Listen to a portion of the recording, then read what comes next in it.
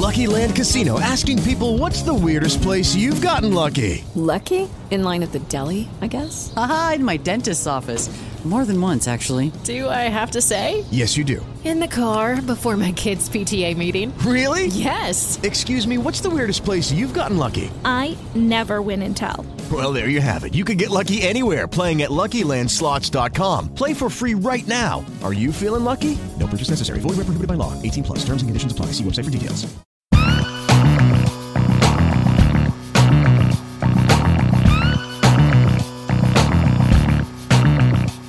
Hello, everyone, and welcome to the July 30th, 2018 edition of the Fantasy Football Report, a RotoViz radio news show covering the serious and mocking the ridiculous NFL news of the last week, brought to you by the FFPC. I'm Blair Andrews. You can follow me on Twitter at @AmITheRealBlair, and my co-host is Hassan Rahim, who you can follow at HR5010. Hassan, what's up? Hey, Blair, what's going on? Training camps have kicked off. Information's coming in fast and heavy. This is time where we got to really pay attention to what's actually actionable and what is pure noise. And I'm really excited today because our guest is a really good one. Yes, that's right. Joining us today on the show is Chris Raybon. Chris is a senior editor and NFL/NBA analyst for the Action Network. Additionally, Chris is the co-host of I'll Take That Bet on ESPN+. You can find him on Twitter at Chris Raybon. Chris, thanks for joining us. How's it going? It's going good, guys. Thanks for having me. I like this little intro. We're gonna mock the ridiculous NFL news. I think I want to do just a lot of mocking, man. This sounds pretty fun. Yeah, absolutely. That's at least half the fun of the show. Before we get going, I want to ask you about I'll Take That Bet. That sounds really intriguing. Can you take a minute and just say what that's all about? Sure. I actually just finished recording an episode, which will be out later today. Which essentially the show it's two guys, and we have a fantasy style draft with 10 real bets. So it could be like, for example, the episode we did today was just the over under win totals for two different divisions in the NFL. So the NFC North we did, and the AFC South. And, you just kind of go back and forth and then have a couple of player props mixed in. And we're just trying to, each guy gets 5 picks. So you're just trying to kind of get the best card of the bets you feel the most confident in. And then we just kind of, spend a couple of minutes, talking about why we took the bet, why we like it. If we disagree, if one guy makes a pick and the other person is like, nah, I would actually take the opposite side of that, kind of give them a little shit or just kind of, have some fun with it, really. That's what we're really trying to do. Just make people smarter about betting, but also have fun with it, because it's like, most people that are betting, you're not doing 40 hours of research a week. It's not your full-time job. You're betting because you want to have some fun watching these games. So that's what we try to do. But it's really cool. It's a bunch of rotating co-hosts, myself, Paul LaDuca, former MLB catcher, Blackjack Fletcher, Jeff Schwartz, former NFL offensive lineman. So a lot of good people, and it's a fun show. You guys can check it out on the ESPN app. It's on ESPN Plus. You can stream it anytime. Awesome. Yeah, definitely want to take a look at that. That sounds like a lot of really interesting content if you're into sports betting, for sure. Let's jump into the news. Item number 1, Josh Gordon recently tweeted that he'll miss the start of training camp, but he has every intention of being ready and available for the season. The Cleveland Plain Dealer reports that the vibe around the Browns camp is that Josh Gordon will rejoin the team after a brief respite.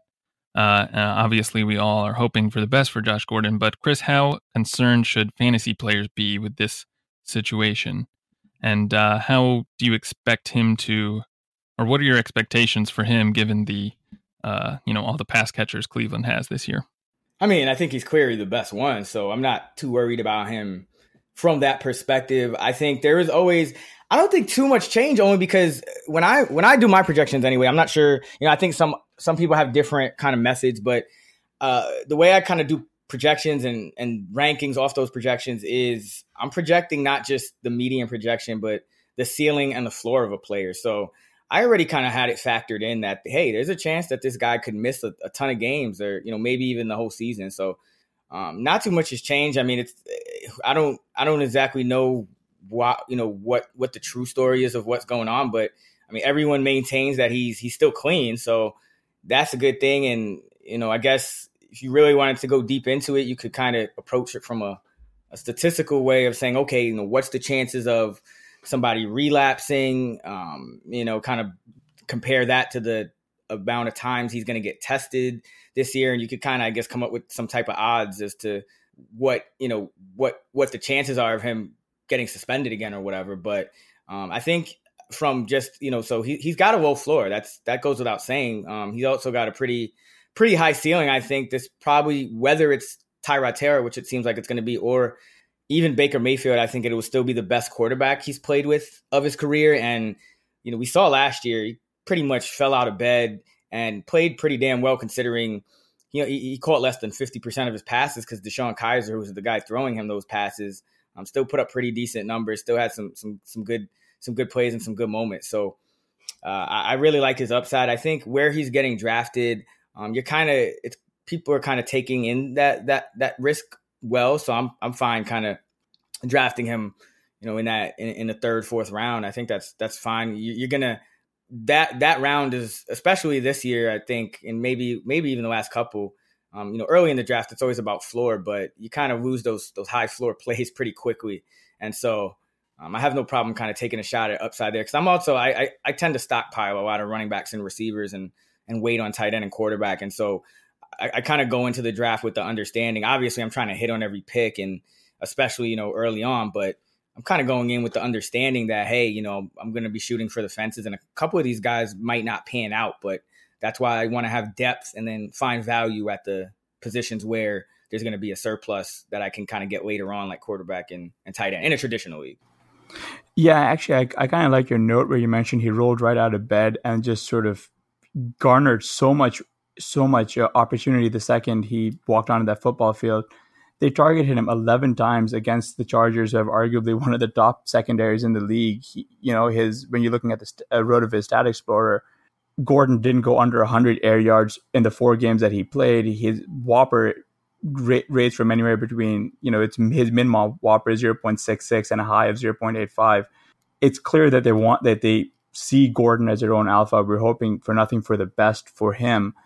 There was an interesting rumor going around surrounding Dez Bryant and the Browns. What are your thoughts on that, Chris?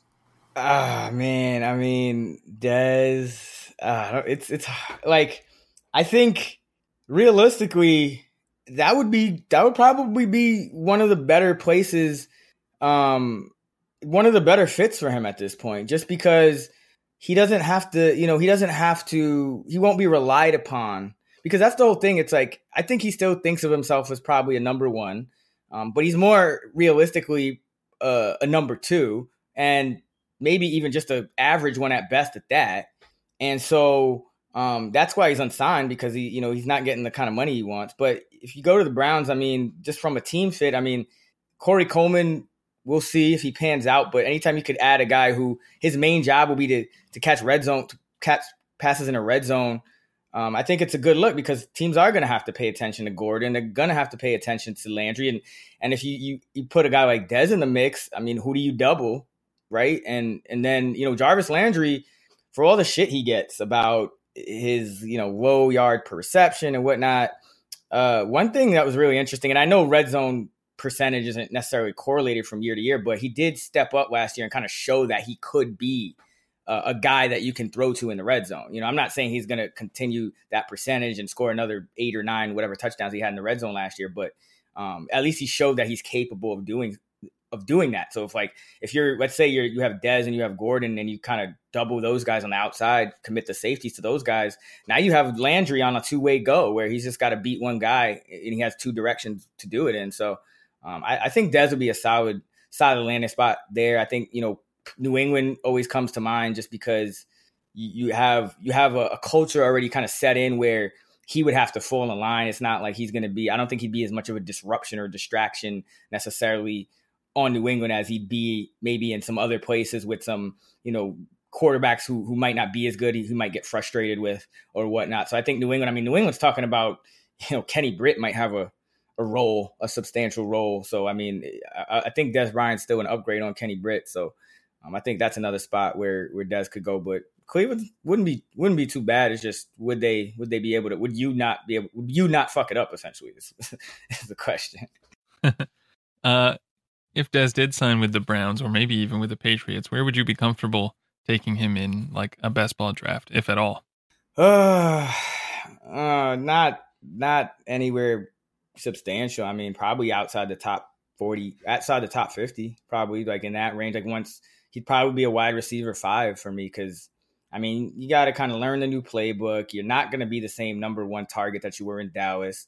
Lost a couple of steps as far as, he's just a lot slower getting in and out of his breaks. So, and his main contribution, I think, is going to be touchdown based. And we all know how kind of unpredictable touchdowns can be. There's a lot of variance. So, just because a guy gets a lot of red zone targets doesn't necessarily mean he's going to score a lot of touchdowns, or even just because a guy scored a lot of touchdowns one year doesn't mean he's necessarily going to do so the next year. So I think he's not a guy that I'm really kind of excited about no matter what. I know a lot of people kind of have him ranked in this weird purgatory where it's like not quite starter worthy, but like kind of still high on him considering he has no team and we don't know where he's going to go. So for me, it's just kind of, I'm not really too excited. I'm kind of trying to find, the next Dez or the next guy, like, or somebody that's a little younger, healthier, more athletic. I mean, Dez has kind of just been through the ringer already, it's kind of winding down. A lot of these big bodied guys, it's tough for them as they get older. Not everyone can be like an Anquan Bolden or Larry Fitzgerald and reinvent themselves in a slot like that. So it gets tougher for some of these guys. As they get older, they lose a couple of steps. What's actually kind of funny to me is that if they really do sign Dez, is that like a signal that they have no interest in Corey Coleman? And I guess would Dallas be the most natural fit for like Corey Coleman to end up at? I mean, does Dallas really need another questionably good receiver? I don't. I don't know. Like Corey Coleman, I think the Browns shouldn't give up on him. I mean, he definitely has some talent, and he when you're on the Browns, especially these last 2 years, it's not like you're put in the best position, especially with the quarterbacks that he had, and he did flash some potential in his rookie year. He just was hurt a lot, so I don't think they should give up on him. I don't know necessarily that I can recommend Dallas taking him on. I mean, for all that, Dallas could have just kept Bryce Butler if you wanted a guy to kind of go downfield and do some things. But I think, would it be a sign that they're giving up on him? Maybe, or maybe it just be a sign that they think they can really contend.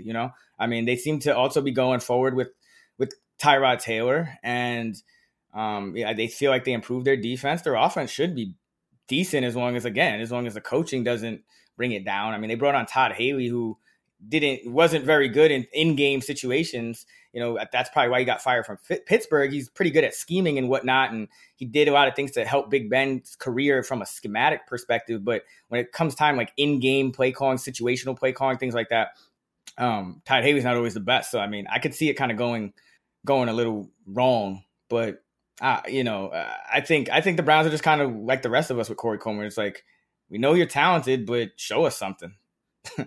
NBC Bay Area suggested Jerick McKinnon is a candidate for 1,500 yards from scrimmage. Chris, last season Carlos Hyde totaled almost 1,300 yards last season, and the 49ers obviously view McKinnon as an upgrade, especially in the passing game. What are your expectations for McKinnon this season?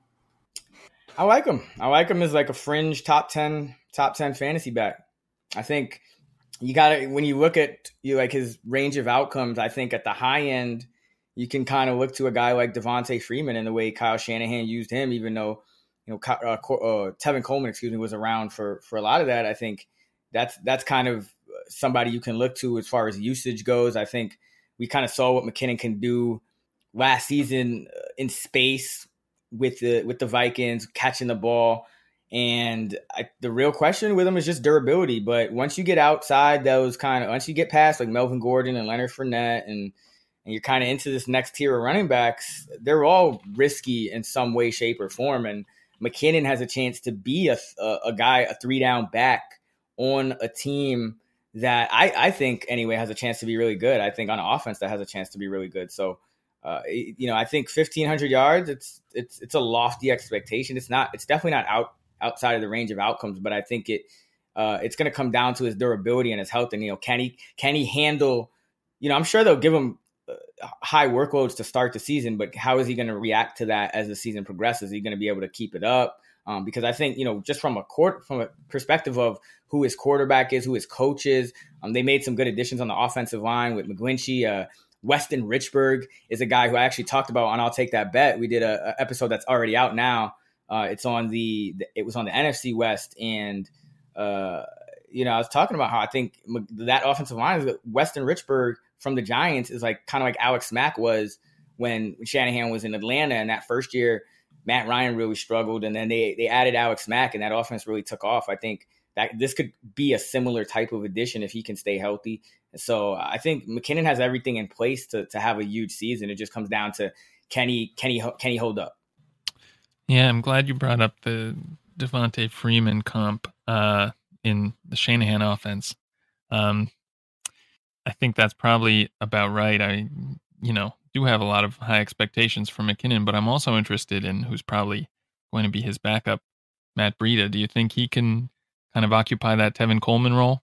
Absolutely. Actually, on the Action Network, on actionnetwork.com, I have fantasy rankings up myself, Matthew Friedman, who I know you guys are familiar with from his time over here, and Sean Corner, who's won the number one rankings accuracy 3 years in a row. So we all have rankings up, but we also have previews for each position where we essentially just blurb each player. And what I wrote for Breida was Tevin Coleman arbitrage. I think that's a pretty good comparison just in terms of the type of player they are and the type of role that they can occupy in the offense. Like, I think McKinnon's definitely going to be the guy to get more receptions and more carries, but you could see Breida kind of still getting some catches, still getting some carries, and I don't think they'd be afraid to use him in any part of the field, including the red zone even. So I think Kyle Shanahan will have ways to kind of creatively scheme him plays the same way he did for Tevin Coleman back in Atlanta. And you might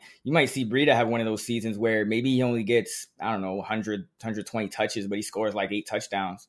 If this offense is as good as I think it can be with Jimmy G. Yeah, and that's actually one of the reasons why I'm really, really bullish on McKinnon. I mean, I think all of us in our little community are pretty stoked that he's on the 49ers, but like you said, that additional red zone equity, because you're at you're on an offense helmed by a franchise quarterback. Like, there's no way to really like beat around the bush with Jimmy G. It's just it's exciting to think what this backfield is capable of, and I guess we shouldn't really expect much out of Joe Williams or Jeremy McNichols then this season.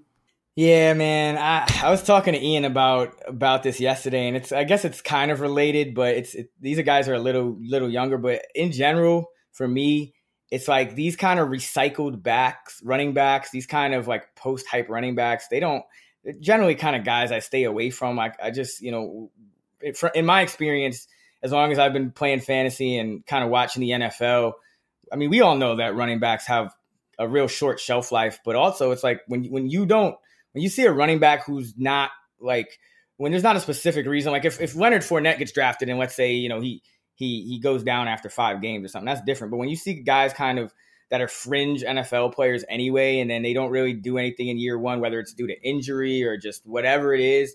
I mean, at the running back position, it's usually not a position that I'm like, oh, well, now in year 2, it's just not, unless you're just automatically slotted into that opportunity. Usually not guys that I'm really interested in, because NFL teams by then, another year passes, you get a whole new crop of rookies and of guys to come in. And as a running back, you can play right away. So, I mean, I'm not too high on like Kenneth Dixon, Amir Abdullah.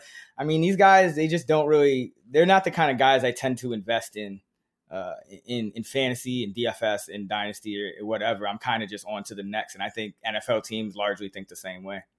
Yeah, I think I pretty much agree with that. I mean, McNichols was cut from the team that drafted him. That's never a good sign. Right. Every once in a while, you'll get like an Alex Collins or something. So I shouldn't, but it's true. That's something you just react to as it happens. I mean, no one really knew what was he was going to sign with Baltimore. And then once he signed with Baltimore, you started seeing him get a few more touches. And then you just pick him up or you play him in DFS or whatever. But as far as like going into the season with, let me keep an eye on Jeremy McNichols, even in Dynasty, it's like, not really what I'm looking for.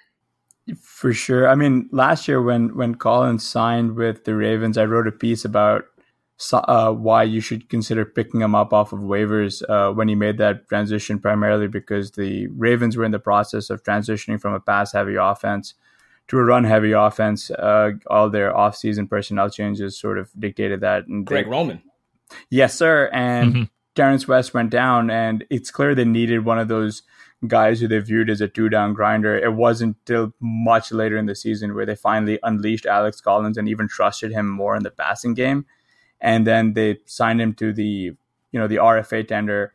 And clearly they're hoping to ride him as hard as they can this season. And like you said, you just got to adapt to that once the situation presents itself. And I think you're spot on here with Matt Breida might just be the Tevin Coleman in this offense.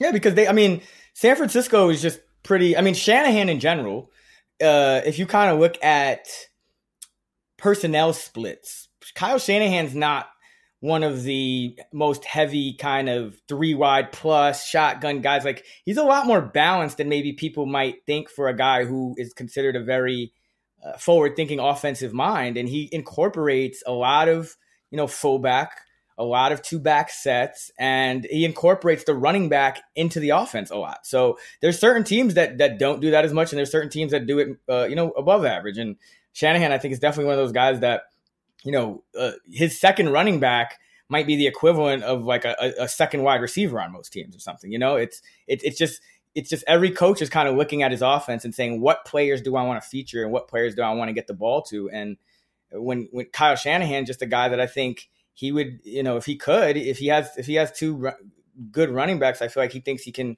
get a lot out of them. And a lot of the numbers back that up. If, some of Warren Sharp's research has kind of shown that. I believe it. I might be misquoting this, but I think it's on first down when you're passing. I think passes to backs and tight ends are actually more efficient than passes to wide receivers. So, going up from that perspective, you can kind of see why you would want to feature your running backs a little more prominently throughout the game plan. So Kyle Shanahan's been doing that for a while. All right, before we get into No Shit No, I want to take a moment to remind you can get a listeners-only 30% discount to a RotoViz NFL Pass through the NFL Podcast homepage, rotoviz.com/podcast. Your subscription gives you unlimited access to all our premium NFL content, and it supports the pod. You can also support the pod by subscribing to and rating the RotoViz radio channel on iTunes. Do that, you'll be eligible to win a free $35 entry to a league at the FFPC. Go to iTunes, leave a review with your name in it, and then listen to a future episode to hear if you are the winner. As I mentioned last week, we also have an FFPC $35 entry to give away if you rate and review the individual feed for this show, the Fantasy Football Report. So go ahead and do that. Get your review in with your name in it, and you could probably win a free entry. If you listen to the show, if you like it, it's something that really helps us get the word out, helps other people find our show. So definitely take a few minutes, get in your review, and, you could win a free entry. If you're interested in being in an FFPC league with some of the RotoViz writers and podcasters, you can also email us at rotovizradio@gmail.com, and we'll get that set up. Now let's get into No Shit No. First item, according to the Chicago Tribune, Mitchell Trubisky's early camp performance could best be described as inconsistent.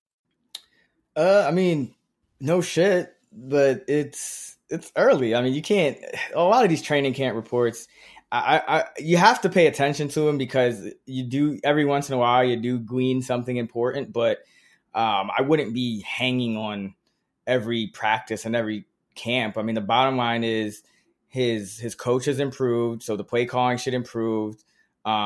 His supporting cast has improved, and we've seen a lot of quarterbacks to post poor to mediocre numbers their first season that are high draft picks, turn it around in their second years, whether it's with a new coach or not. I mean, we saw Jared Goff do it. We saw Blake Bortles throw 35 touchdowns in year two.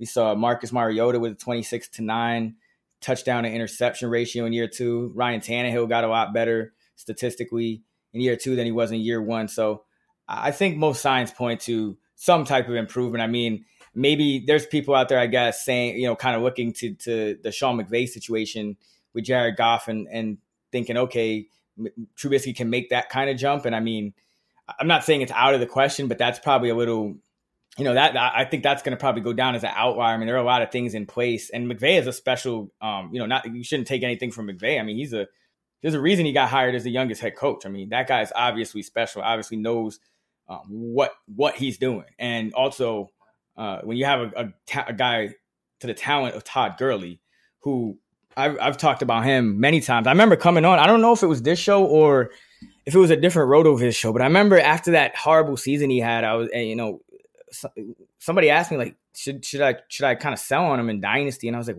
why? Like, he's, he had a horrible season, but he still was like over 70 yards in almost every game. And, it's like, this guy has a pretty high floor for having a terrible season. So, and now we kind of saw the other side of that last year where he was just back to being amazing. So I don't think Chicago has that level of talent on the roster yet. And so I don't think you shouldn't expect that big of a jump, but I think there's definitely all signs are pointing to him making a significant leap in year 2, given how bad his numbers were, not only because he struggled and because the supporting cast was bad, but just because he didn't get that many chances because John Fox and Darrell Logan's kind of pretty much had the training wheels on all year. They were a very run heavy team. And I think they'll be a lot more pass heavy this year under Nagy. I think that's something that will kind of change.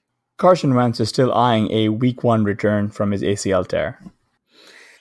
I'm going to go no, only because I think that they have such a good backup. And like, he tore his ACL, it wasn't very long ago. And it's like, I think week 1 is kind of pushing it best case scenario. And I think he might be ready to go week 1, but if there's still a lot of time between now and then. And, something could happen, like a little minor thing in practice where maybe he gets dinged up or something like that. And, I don't think they take any chances because they know they can win with Nick Foles. So I go no just because of that. I think he's on track to play week 1, but I don't think it's set in stone yet.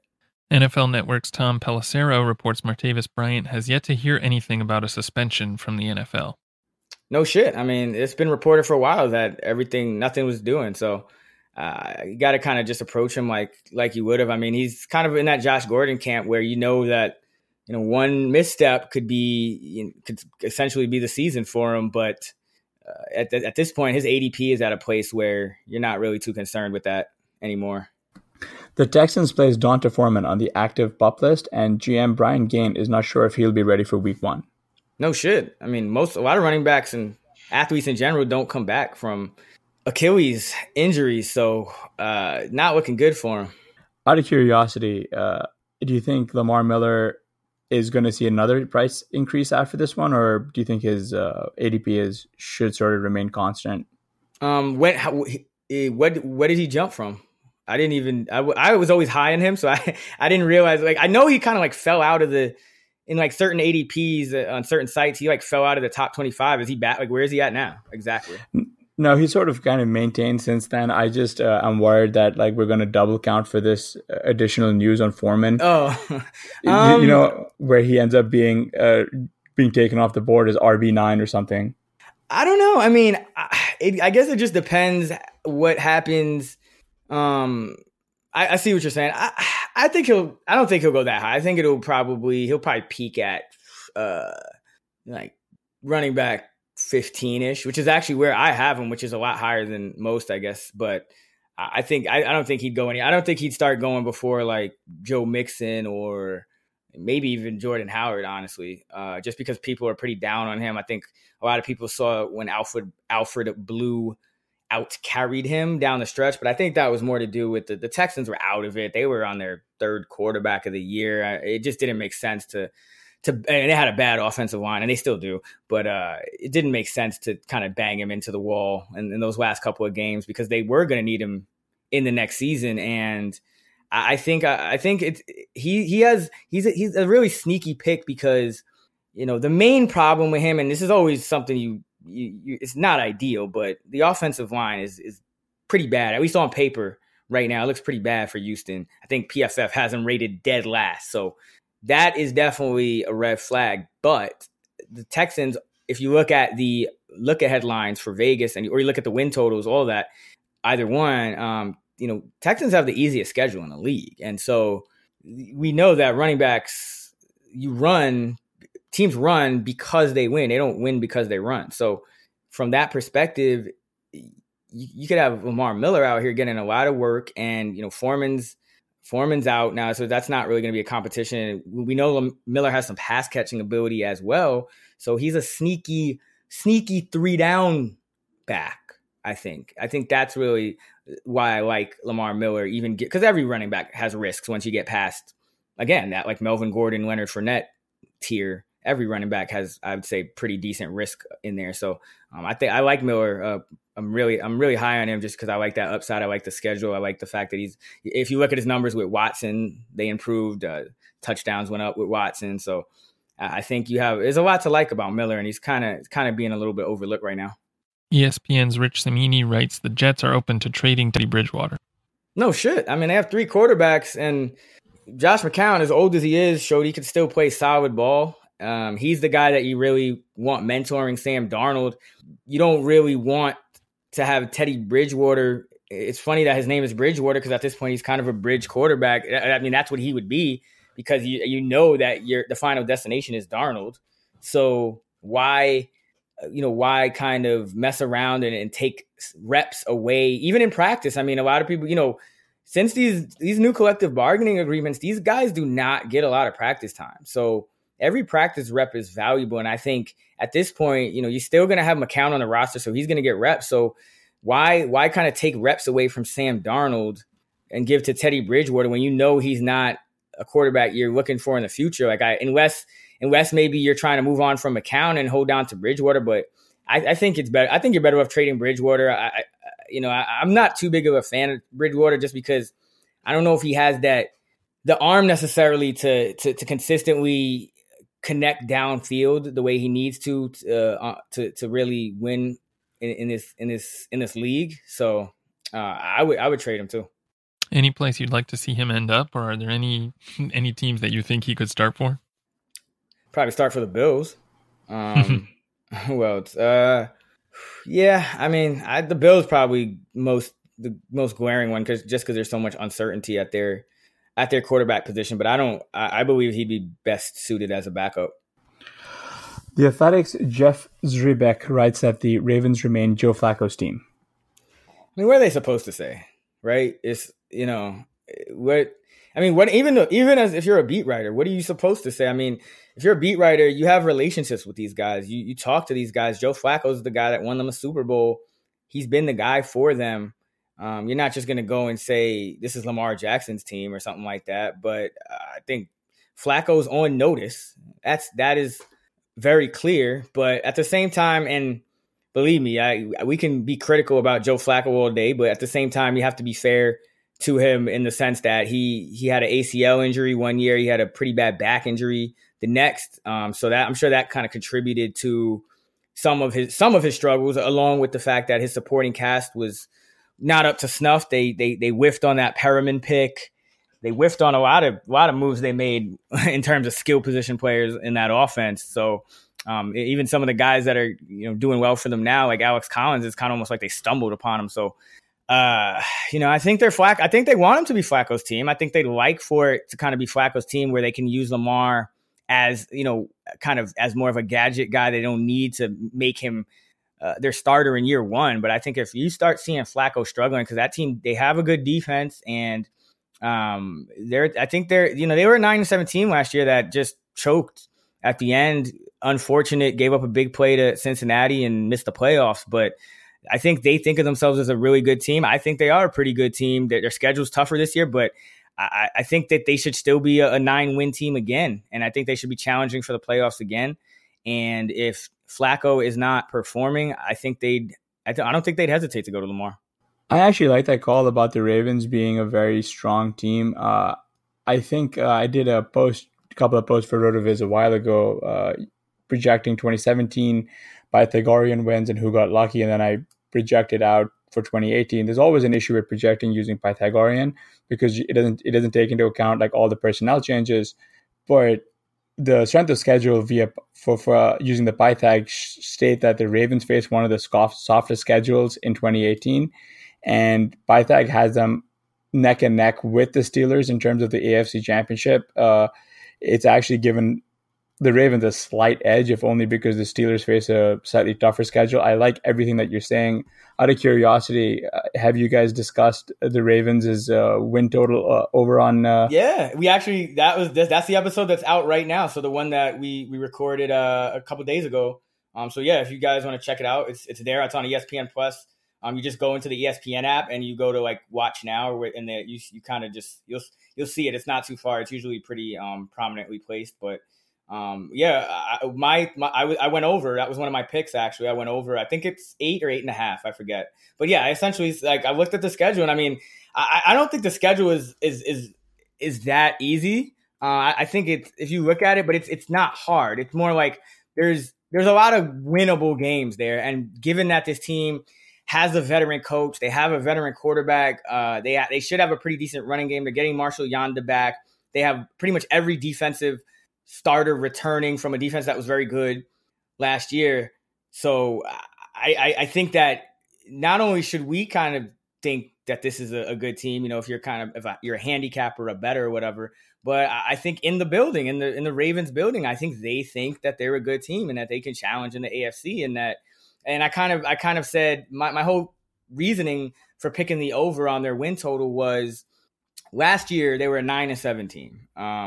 And they had a real rough go at it on offense. They were not a good offense at all. And I just don't think that they can get any worse this year, because I think there's just like a kind of a floor built in, because number one, again, Flacco's healthier than he was the last 2 years. Two, you have, at least on paper, what looks like a better receiving core between Crabtree, John Brown, and Willie Snead. And I'm not very high on Crabtree, to be full disclosure, but just overall kind of the cumulative effect of those guys, plus the tight ends that they drafted, Hurst and Mark Andrews. I think there's, it's better than last year. And I think if it comes to the point where it's not somehow, I think they will make the switch to Lamar, and it will be at least as good as last year. So like, I think either way, the floor is what they did last year. I believe they were like 21st or something like that in points per game.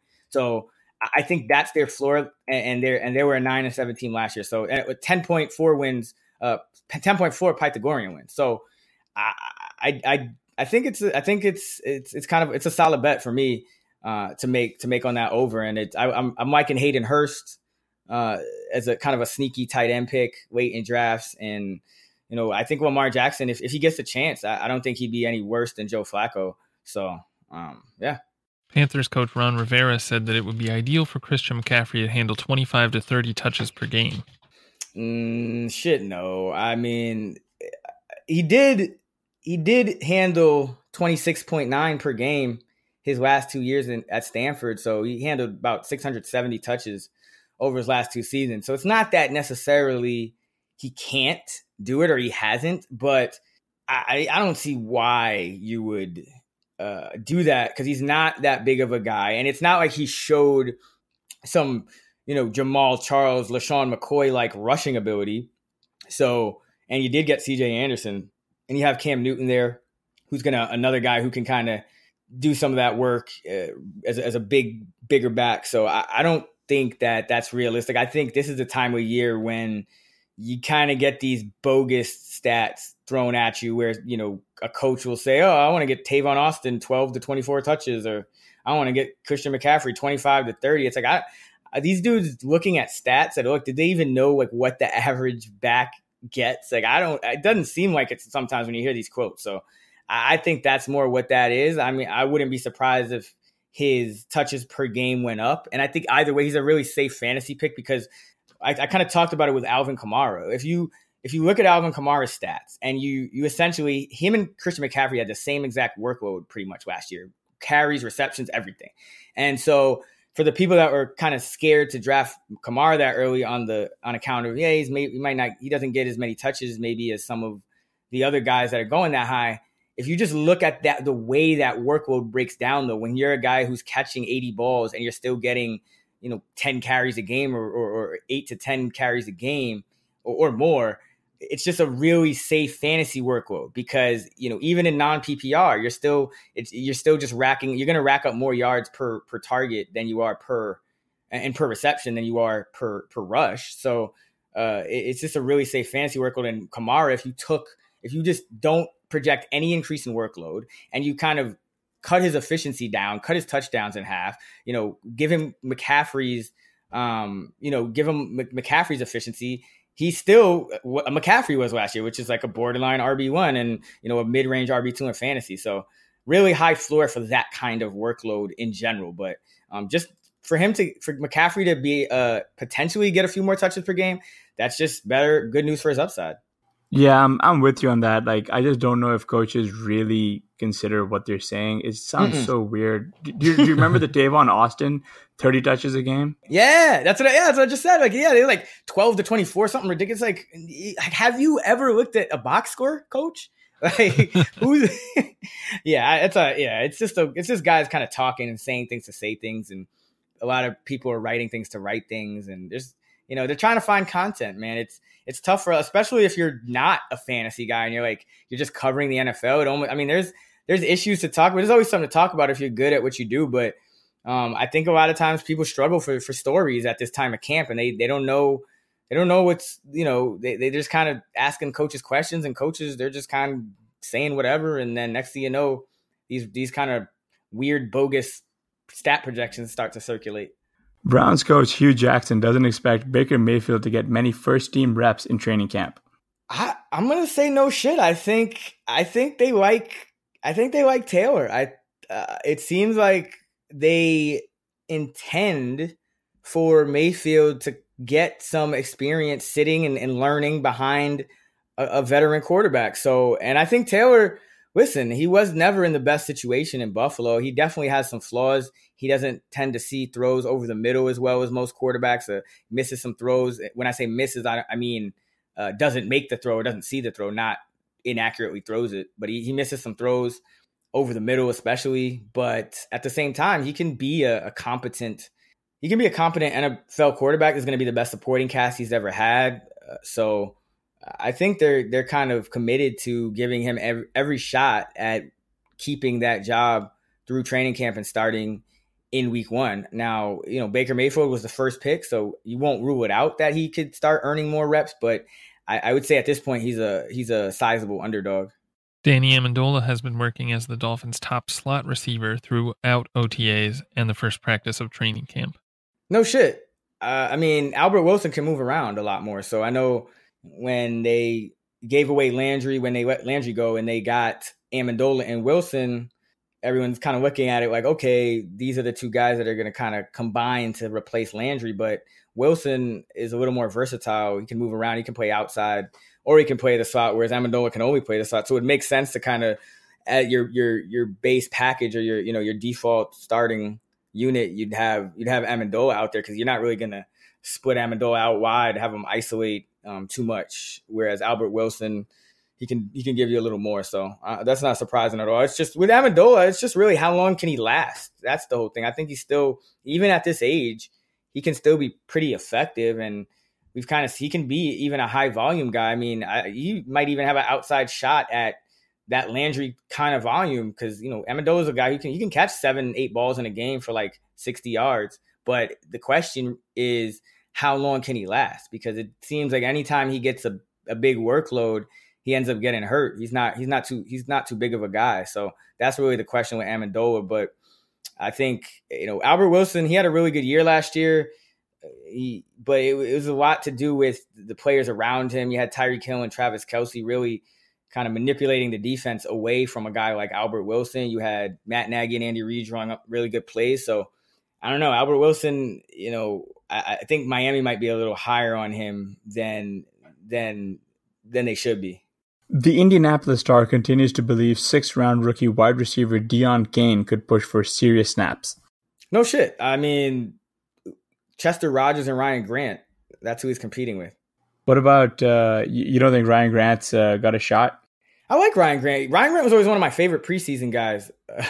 Used to play him a lot in preseason DFS, but I don't know. It's not.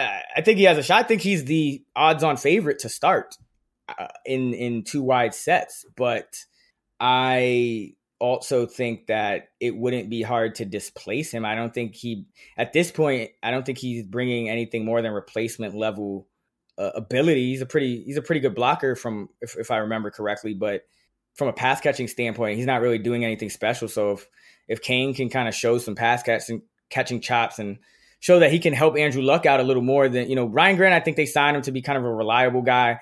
Who knows what's going on with him physically? He had the big contract with the Ravens, which was interesting, and then it got voided, so he had to go here. So I don't know. I think Grant is the favorite to start. Rodgers behind after that, but I think Kane has a good shot because these aren't guys that would be hard to replace. These are kind of replacement level talents that you're just hoping one of these guys steps up.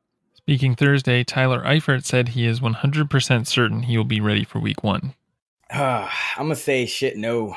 It's tough with Eifert. I mean, every report out of camp except this one has essentially been this dude back is messed up and they don't know what's good and when they're going to get him back and whatnot. So I don't know. With back injuries, it's always tough because you never know when it's just going to kind of act up or, have a setback or something. He hasn't really played a lot of football over this last year or so. So this last few years, really. So I'm kind of skeptical as to him being ready for week 1 or that he might, stay healthy. Even if he is 100% now, it's still like 6 weeks to go. So he could easily get hurt again. I'm not too confident in him, in his health at this point. But as far as drafting him in fantasy, if you can get him as, you're getting him as a tight end too. He's a solid upside bet to make. You're not paying too much for him, but I wouldn't really be depending on him. Yeah, hasn't he missed more games than he's actually played? I don't have the numbers in front of me, but yeah, it's something ridiculous where he has double digit touchdown upside if he plays, but it's his health, man. It's been. I think injuries don't really correlate year to year. Like there's no such thing as quote unquote injury prone, but yeah, he's missed. He played 2 games in 2017, 8 games in 2016. Even in the year he caught 13 touchdowns, he only played 13 games. So that kind of shows he was upside, but at the same time, in the year before that, he played 1 game. So he hasn't played more yet. He's played 24 games in the last 4 years. And his rookie year, he played 15. So really hasn't been able to maintain health ever since his rookie year. And that's something you just have to kind of factor in when you're valuing him. NFL.com's Greg Rosenthal reports that Cowboys offensive coordinator Scott Linehan has been talking up third-round rookie Michael Gallup's red zone ability. I mean, no shit. They're definitely, they would like to depend on him because they have no choice. I mean, Terrence Williams at this point in his career, even if he's good off the foot injury and I think his legal situation is going to be fine, but he's not really giving you any difference making ability at this point in his career. He didn't even score a touchdown last year and he was out there a lot. So I think, I like Gallup. I think he's a solid all around guy. He's kind of a jack of all trades, master of none kind of guy, but they're going to need somebody to step up in the red zone. I don't really think Allen Hurns is that guy. So I think they are going to give Gallup every chance to win a role in 3 wide sets with the team, period. I also think Cole Beasley is an interesting sleeper. He led the team in catches 2 years ago. Then last year, everyone was so slow on the team. I mean, you had Dez, you had Witten, you had Terrence Williams kind of just running clear routes and not impacting the game much. And so teams were able to kind of zone in on Beasley a little bit. And of course, he's not, good enough to beat double coverage or anything like that. And so he had a pretty bad year. At times, they kind of just went away from him. They went with, 2 wide receivers and, Beasley wasn't on the field. So he had a bad year. But this year, I think they realized that was one good thing they had with Dak in his rookie year was that connection with Cole Beasley. And word is that they're even trying to line him up outside of him. I don't know how successful that's going to be, but I do think that they are looking to kind of get him more involved. And there is such an opening in terms of targets that are available in Dallas that I think that's kind of in PPR. That's a guy you could just literally draft with your last pick. Like you could take a kicker in a defense before him and you'll still get him. And I think that's a guy that might end up catching, 60, 70 balls and have some value in PPR. The Chicago Tribune reports second-round rookie Anthony Miller is steadily building a case to be the Bears' starting slot receiver for Week 1. No shit. I think fantasy people were on this from the jump with Miller, or people who pay a lot of attention to the draft prospects and kind of build models and project out. I think Miller is a guy who profiles really well, and he drew some Antonio Brown comparisons. Not obviously to the talent level, but kind of similar kind of what they can do. And I think I would be surprised. I would say I would be surprised if Miller doesn't gain a prominent role in that offense sooner than later, whether it be Week 1 or Week 4. But I don't think the whole year goes by and he's a non-factor. I think he could end up being one of their top receivers, honestly. Because Taylor Gabriel is more of you're not really feeding him too much volume. He's a guy he's gonna give you some big plays. He's gonna maybe take a screen or two to the house or beat somebody deep, but he's not giving you a lot of volume. Allen Robinson, they want him to be the number one, but there's still some question marks as far as he had a really bad season and then he tears his ACL. So now, he's another one of the big body types like Des Bryant, where you always got to be careful with these guys, especially coming off an ACL, something like that. You always got to kind of temper expectations a little. So if Miller's a guy who can kind of show some ability to create some separation, whereas A-Rob might kind of settle in as that Des Bryant type of guy where the speed could be a little diminished coming off the injury, and he's more of like that jump ball, Kelvin Benjamin, Des Bryant kind of guy, then you're going to need somebody to be a more of a volume guy. And then now you're looking at guys like maybe Trey Burton, you're looking at Tariq Cohen, and you're looking at a guy like Miller who could create a lot of separation. He could play the slot. He could play outside if need be. So I do like Miller. I think he'll be a big part of that offense. I think they drafted him. They knew what they were doing when they drafted him. Jordan Reed says he feels 100 times better than he did in 2017. Shit, no, I don't believe that. He's already, like, I was talking to Ian Hartitz about this on the Action Network NFL pod that we just did about DraftKings Week 1 pricing. But I love Jordan Reed's pricing on DraftKings Week 1. He's only $4K, but this guy is Mr. Parentheses, right? Every time you see Jordan Reed's name, you see a parentheses next to it, like Jordan Reed, toe, Jordan Reed, hamstring, Jordan Reed, head. Like, it's always something with this guy. So I don't think he feels 100 times better. He was already limited or missing practice or whatever, something with a toe injury, recovering from foot surgery or whatever it was. So I doubt that. I think that's just everywhere. It's like another one of those quotes, like, I'm in the best shape of my life. Well, of course you're going to say that in the off season. Why wouldn't you? What would you say? Actually, this is the fourth best shape in my life. I was actually in better shape in 2014, 15, and 17 than I am right now. Like, no one's going to say that. So, shit no for that one. Philip Dorsett was working in the slot at Thursday's training camp practice. I'd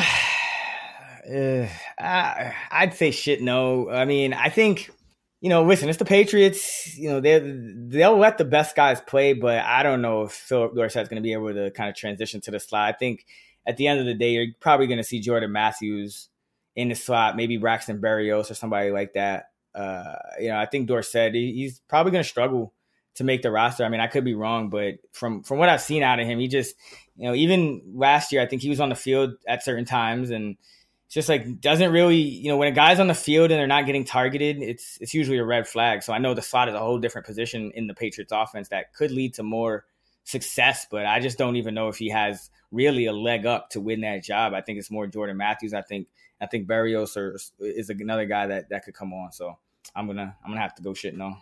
The Athletic reports that Odell Beckham was getting a lot of work from the slot on Thursday. No shit. Pat Shurmur, pretty solid thinking offensive mind, I would say, and he knows that anytime you have a number one receiver like that, like Beckham, who can go in a slot, and this is another advantage of having a guy like this instead of a guy like an A-Rob or a Dez as your number one, is that these guys aren't as shifty. These guys aren't as light, as quick. And so they can't go to the slot. Some guys, Anquan Bolden was able to do it, but most guys that are big guys can't necessarily do that. But Odell Beckham can, and they know that's going to help him get easy catches and get open more than if he was on the outside. And you have to play him. You can play him a little differently and do more to take him away. So I think you'll see a lot more of that. We know Sterling Shepard, he plays in a slot, but we've also seen him play outside. So the Giants do have some interchangeable pieces. We'll see who the third receiver is. Maybe Cody Latimer. He's another guy that could play inside, outside. So I think Shermer's kind of emphasizing that a little bit. Kind of move around, get these guys easy matchups. You have a quarterback who's not very mobile, so you're not going to count on him to be moving around in the pocket and escaping trouble. So you need to kind of do some things pre-snap to manipulate easy completions. And I think getting Beckham in the slot is one good way to do that. Randall Cobb has no limitations at the start of training camp. No shit. I'm pretty high on Cobb. I mean, I know he's struggled a bit over these past few years, but if you look at his numbers when with Aaron Rodgers last year, I think he was getting something like 9 targets per game, and he's in a position where he's probably going to be the second most targeted player on the Packers after Devontae Adams. If what we saw from Jimmy Graham continues, and it looks, I mean, Jimmy Graham's, what is he, 32? Going on 33 or 31 going on 32, I forget, but he's on the wrong side of 30. He averaged under 10 yards a catch last year. He put up barely over 30 yards a game. So, of course, he's going to be a weapon in the red zone. There's no denying that. But Jimmy Graham's not necessarily a guy that's going to be a high-volume receiver. At least it doesn't look like he's still that guy, kind of settling into maybe more like a late-career Antonio Gates where, he'll still do some things for you, but at the end of the day, his main job is going to be to catch touchdowns. So I think Randall Cobb has a good chance to be that number 2 guy, especially in PPR formats.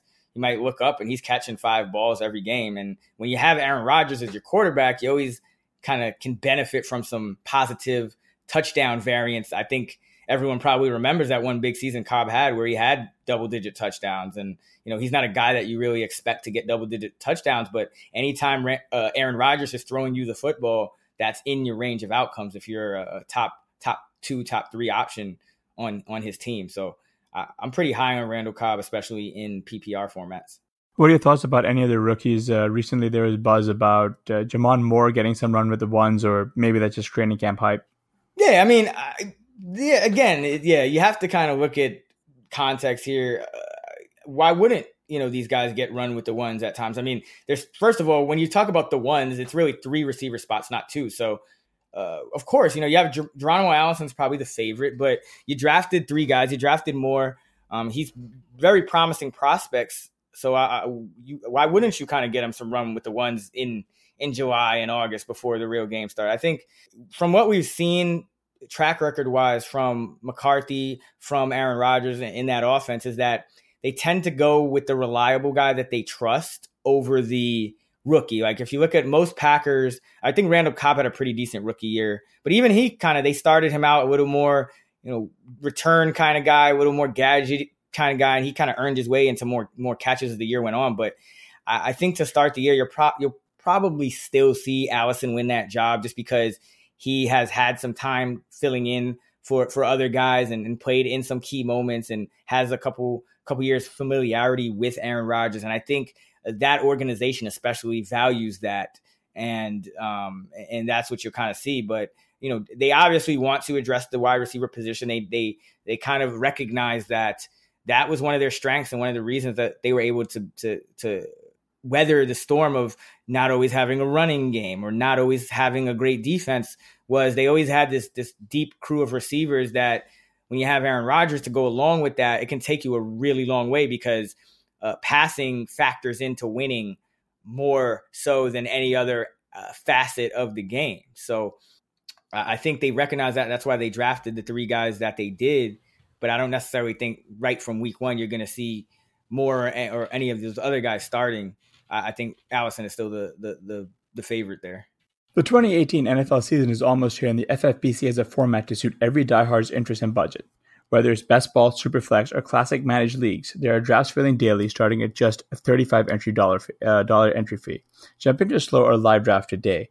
The FFPC also features the world's greatest contest in season-long fantasy football. Come to the Planet Hollywood Resort and Casino in Las Vegas September and draft in the FFPC main event while spending opening NFL weekend in Vegas with hundreds of diehards just like you.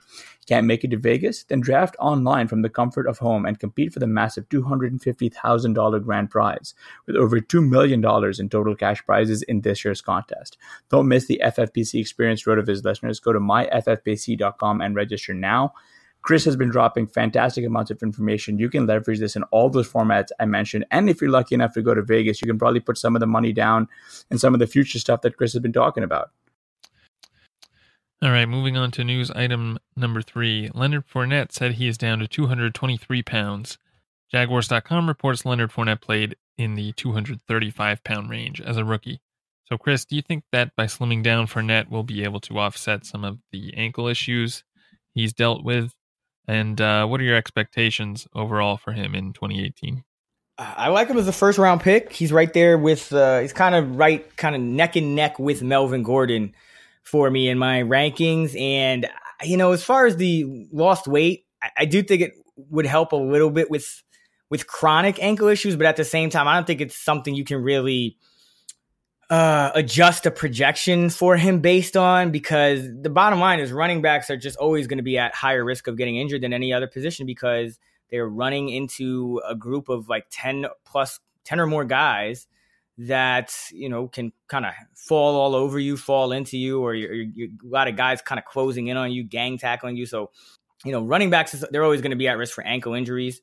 But, maybe some of the chronic issues, it would help just because anytime you have a lot of body weight on something like an ankle and you're constantly putting, exerting pressure on it, cutting and running and all that stuff, it is going to add up. But I think it almost might be more of I would say like a pain tolerance issue. Like he might feel better.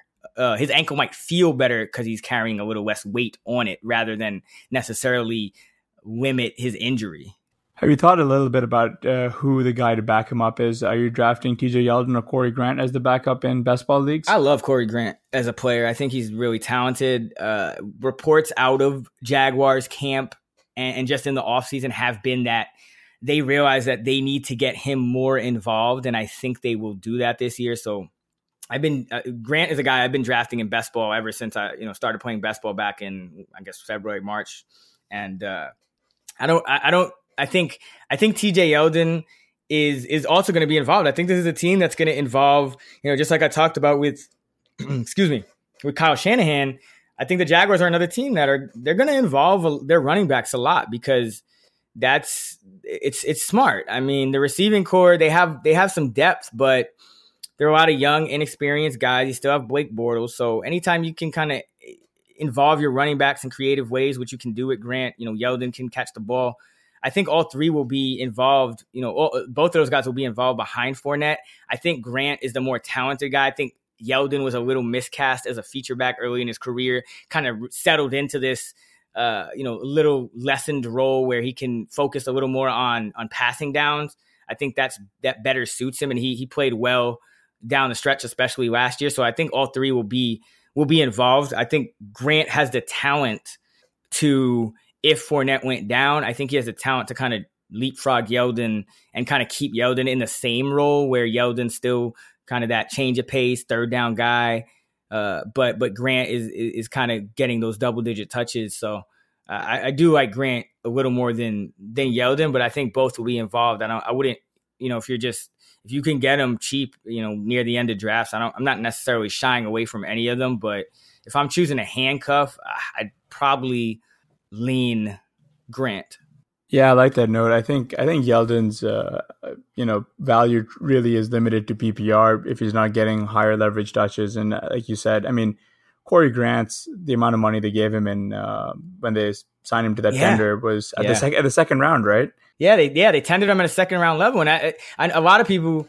I guess a lot of your listeners know who Corey Grant is, but to the average fan, a lot of people have no idea who this guy is. He went to Auburn, but he was undrafted.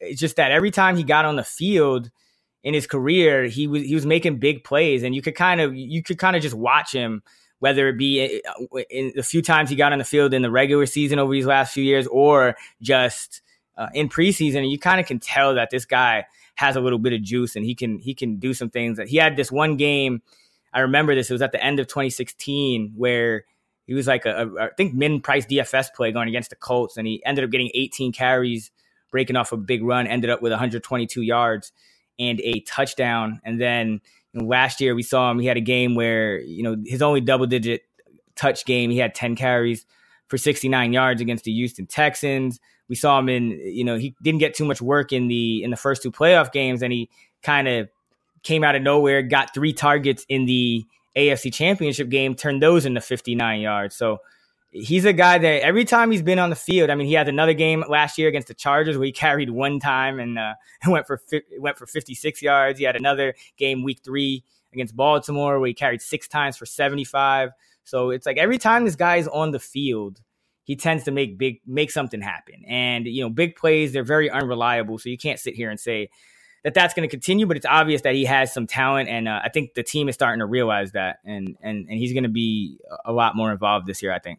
Yeah, I love Corey Grant, and I haven't been taking him that much just because I guess, I don't know, a lot of the buzz in the sort of fantasy community is that Yeldon is still the backup. But after hearing you say all that, I think I'll, that's permission for me to draft him more. I mean, some teams, if the whole thing is some teams, you just have to consider 3 backs. I mean, on Philadelphia, I would take, I would draft in PPR, I would draft Ajayi, I would draft Clement, and I would draft Sproles. It's just all about value and where you're getting them. Some teams are just going to involve their running back. Because again, coaches aren't necessarily thinking about it like, oh, I have a limited backfield share. And, they're not necessarily thinking as kind of in the box maybe as some of us get caught up in thinking in fantasy, where it's a coaches, they're just looking at it as, okay, these are the players I have, and these are the guys I want to feature. And yeah, obviously, there's going to be limitations as to how many snaps a certain guy can get. But on a team like Jacksonville, teams like Baltimore, you see it in Philly, San Francisco, you saw it in Minnesota last year. Like certain teams are just able to rely heavily on the running back. And if that's going to be 3 backs instead of 2, it's going to be 3 backs. And sometimes you still can find some value, especially when you consider, you can get both probably Yeldon and Grant outside the top 50 in a lot of drafts, especially in your more casual drafts. So I don't think either one is really a bad pick, but yeah, I'm a big Grant guy, so I'm always going to go with my dude Grant. The Eagles placed Alshon Jeffrey on the active PUP list. It's not a surprise after Jeffrey underwent surgery to repair a torn rotator cuff back in February, and there isn't much concern regarding his availability for week 1. Chris, recently you had a fantastic thread on Twitter about Alshon Jeffrey. Do you mind summing up the thread for our listeners? And out of curiosity, what are your expectations for the Eagles offense this season, and who should people be targeting in their drafts this season, the Eagles receivers? Yeah, I mean, fantastic is, I guess, subjective because it wasn't fantastic for everyone involved. I don't think Eagles fans thought it was too fantastic, but essentially I just kind of noticed as I was, I think I was going to write a blurb on Jeffrey for our fantasy rankings preview on actionnetwork.com. And I was looking at his game logs and I found that he hadn't had a 100-yard game in 30 straight games, including the playoffs. So going back to his time in Chicago and then all 19 games last year. And I thought that was kind of interesting. And then, I remember that he had the PED suspension. And so I tweeted out, he hasn't had a 100-yard game in 22 games since the PED suspension either. And it's just interesting because, and I was actually talking with Evan Silva, a great writer over there. I'm sure everyone knows who he is at Roto World. Fantastic matchups column every week. But he, we were talking about it. Like he was like, yeah, these guys who have been on PEDs have really kind of struggled after. And that's kind of the point that I was raising on Twitter as well. It's kind of like a lot of these guys who have been hit with PEDs for like, not like drugs or marijuana, but actual performance enhancers. It's been really spooky what's happened after when you look at guys like Willie Snead or Doug Martin and guys like that. And then Alshon Jeffrey, his yards per game went down 20, but by 20 2 years in a row. So he was at 89 to 69 to 49 over the last 3 years. So just kind of wondering aloud, like, hey, what's going on? And, I think the rotator cuff was part of it because then Matt Harmon, he chimed in and he charts a lot of these receivers, all these receivers really for his reception perception, which is another great little something to read that you can kind of really dig into. Really, a lot of good information there. And he said, Alshon Jeffrey faced a ton of press coverage last year. I think it might have been, I don't want to say it was most in the league, but it might have been most in the league, but I don't want to misquote him. But essentially, it was a ton of press coverage, more press coverage than he'd been facing. And you could kind of see why he would struggle if he's facing a lot of press coverage and playing with a torn rotator cuff. So I think the real question is how much of the statistical decline, because, he had 9 touchdowns and he had a couple big catches in the playoffs, but overall, his numbers and catches and yards, which are the more predictive, more sticky from year to year, game to game, those numbers are going down. That's always a red flag because touchdowns are so fluky. I mean, look at Mike Evans. He has 12 one year, he has 5 the next year. He has 12 another year, he has 5 another year. So we know that even when you're a talented receiver, touchdowns can be kind of, come and go. So we should be interested in his yardage output and his receptions. And the question is, how much of that decline is due simply to just, kind of come into a team where it's a little more balanced, even though he was 13th in the league in targets and led them in targets. How much of that is due to just playing with a torn rotator cuff, and how much is it due to him potentially entering, kind of a decline phase? Again, these bigger guys, we always have to kind of be on the alert for them to be on the decline a little earlier, maybe than some of the shiftier guys, because of the way the rule changes have gone and the way the game has gone. When you're a bigger guy and you have all that weight and you're carrying all that weight with you, if you kind of get banged up, and Jeffrey has been banged up over the years too, beyond just the rotator cuff.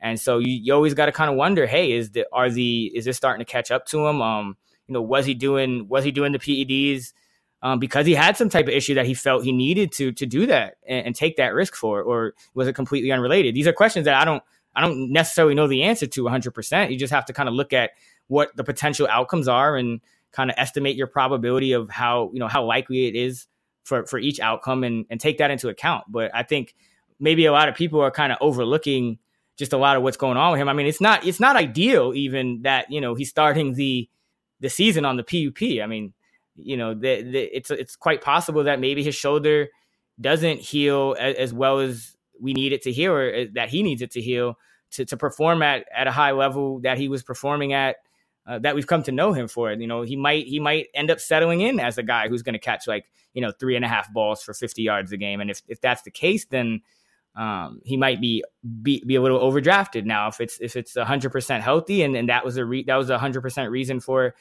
what happened last year when he didn't even catch 50% of his passes from Carson Wentz, which was also interesting because Wentz was so efficient everywhere else. So, just a lot of red flags, or just like a wider range of outcomes with Jeffrey, where you could easily see him topping 1,000 yards and getting 10 touchdowns. And at the same time, you could easily see him kind of doing what he did last year, except the touchdowns regressing because that's what touchdowns do. And all of a sudden he's a very kind of middling option. So wide range of outcomes. That's great stuff. I've kind of been avoiding Jeffrey. I guess for a lot of the reasons you mentioned, just he's got a kind of an uncertain situation. It's also kind of because Nelson Aguilar came on strong last season, I guess, especially towards the end, at least in terms of opportunity. Yeah. Do you think we could see like a secondary breakout from him? I think it's certainly possible he could top last year's numbers, because you mentioned it.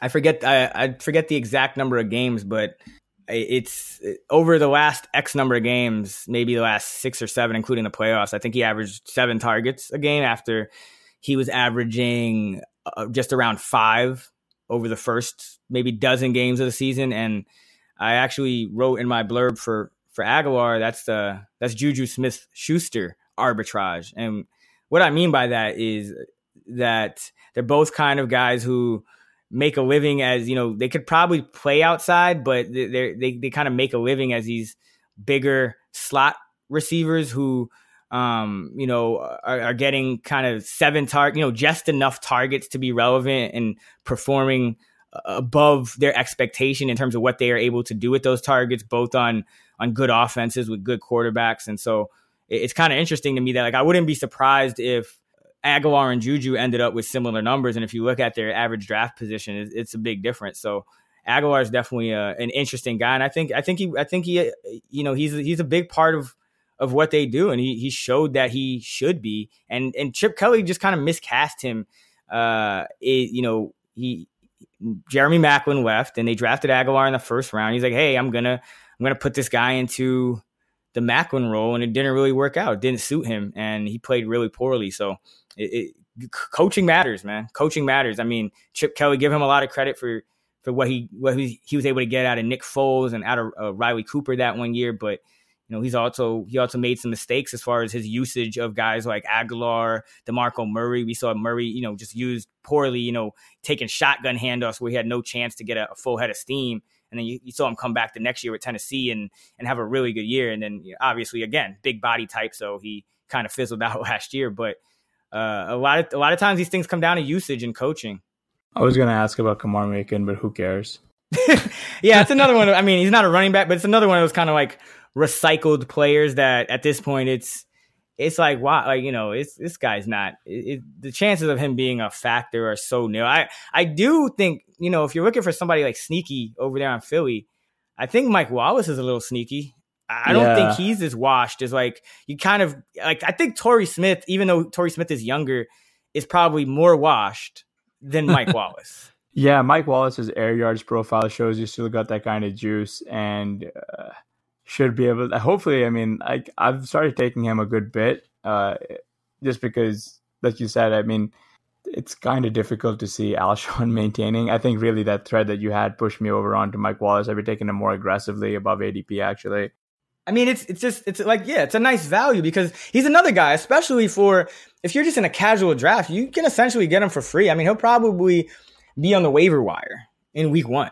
So he's going to get a ton of single coverage. He still can, like you said, he still can move, and he's going to be running some deep routes. And, there's a lot of volatility there. So now you just start thinking of, okay, like what kind of player can he arbitrage? Like what kind of player can he, produce at like a similar level to? And then you say, hey, he can, it wouldn't be absurd to think that he could produce at a level of, say, a Kenny Stills, who is going, probably the 10th, 11th round, maybe, depending on your draft and the format. But, Wallace is free. So good situation, smart coaching staff. And again, I think more juice than Torrey Smith and more ability to win some of those matchups and command some of those targets that Torrey Smith probably just wasn't commanding. That'll do it for this edition of the Fantasy Football Report. Special thanks to our guest, Chris Raybon. Be sure to follow him on Twitter at Chris Raybon.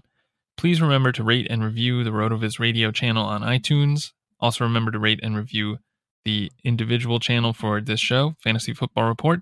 For Hassan Rahim, I'm Blair Andrews. Thanks for listening.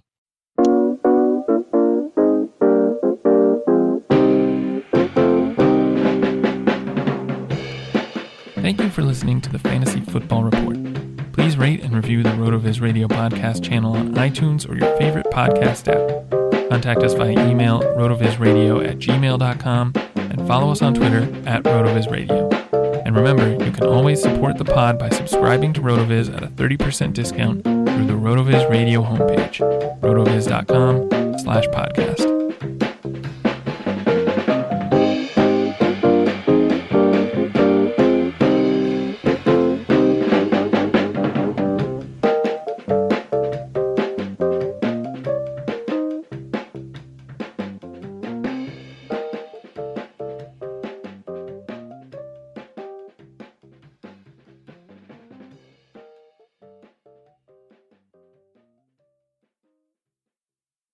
Lucky Land Casino, asking people, what's the weirdest place you've gotten lucky? Lucky? In line at the deli, I guess? Aha, in my dentist's office.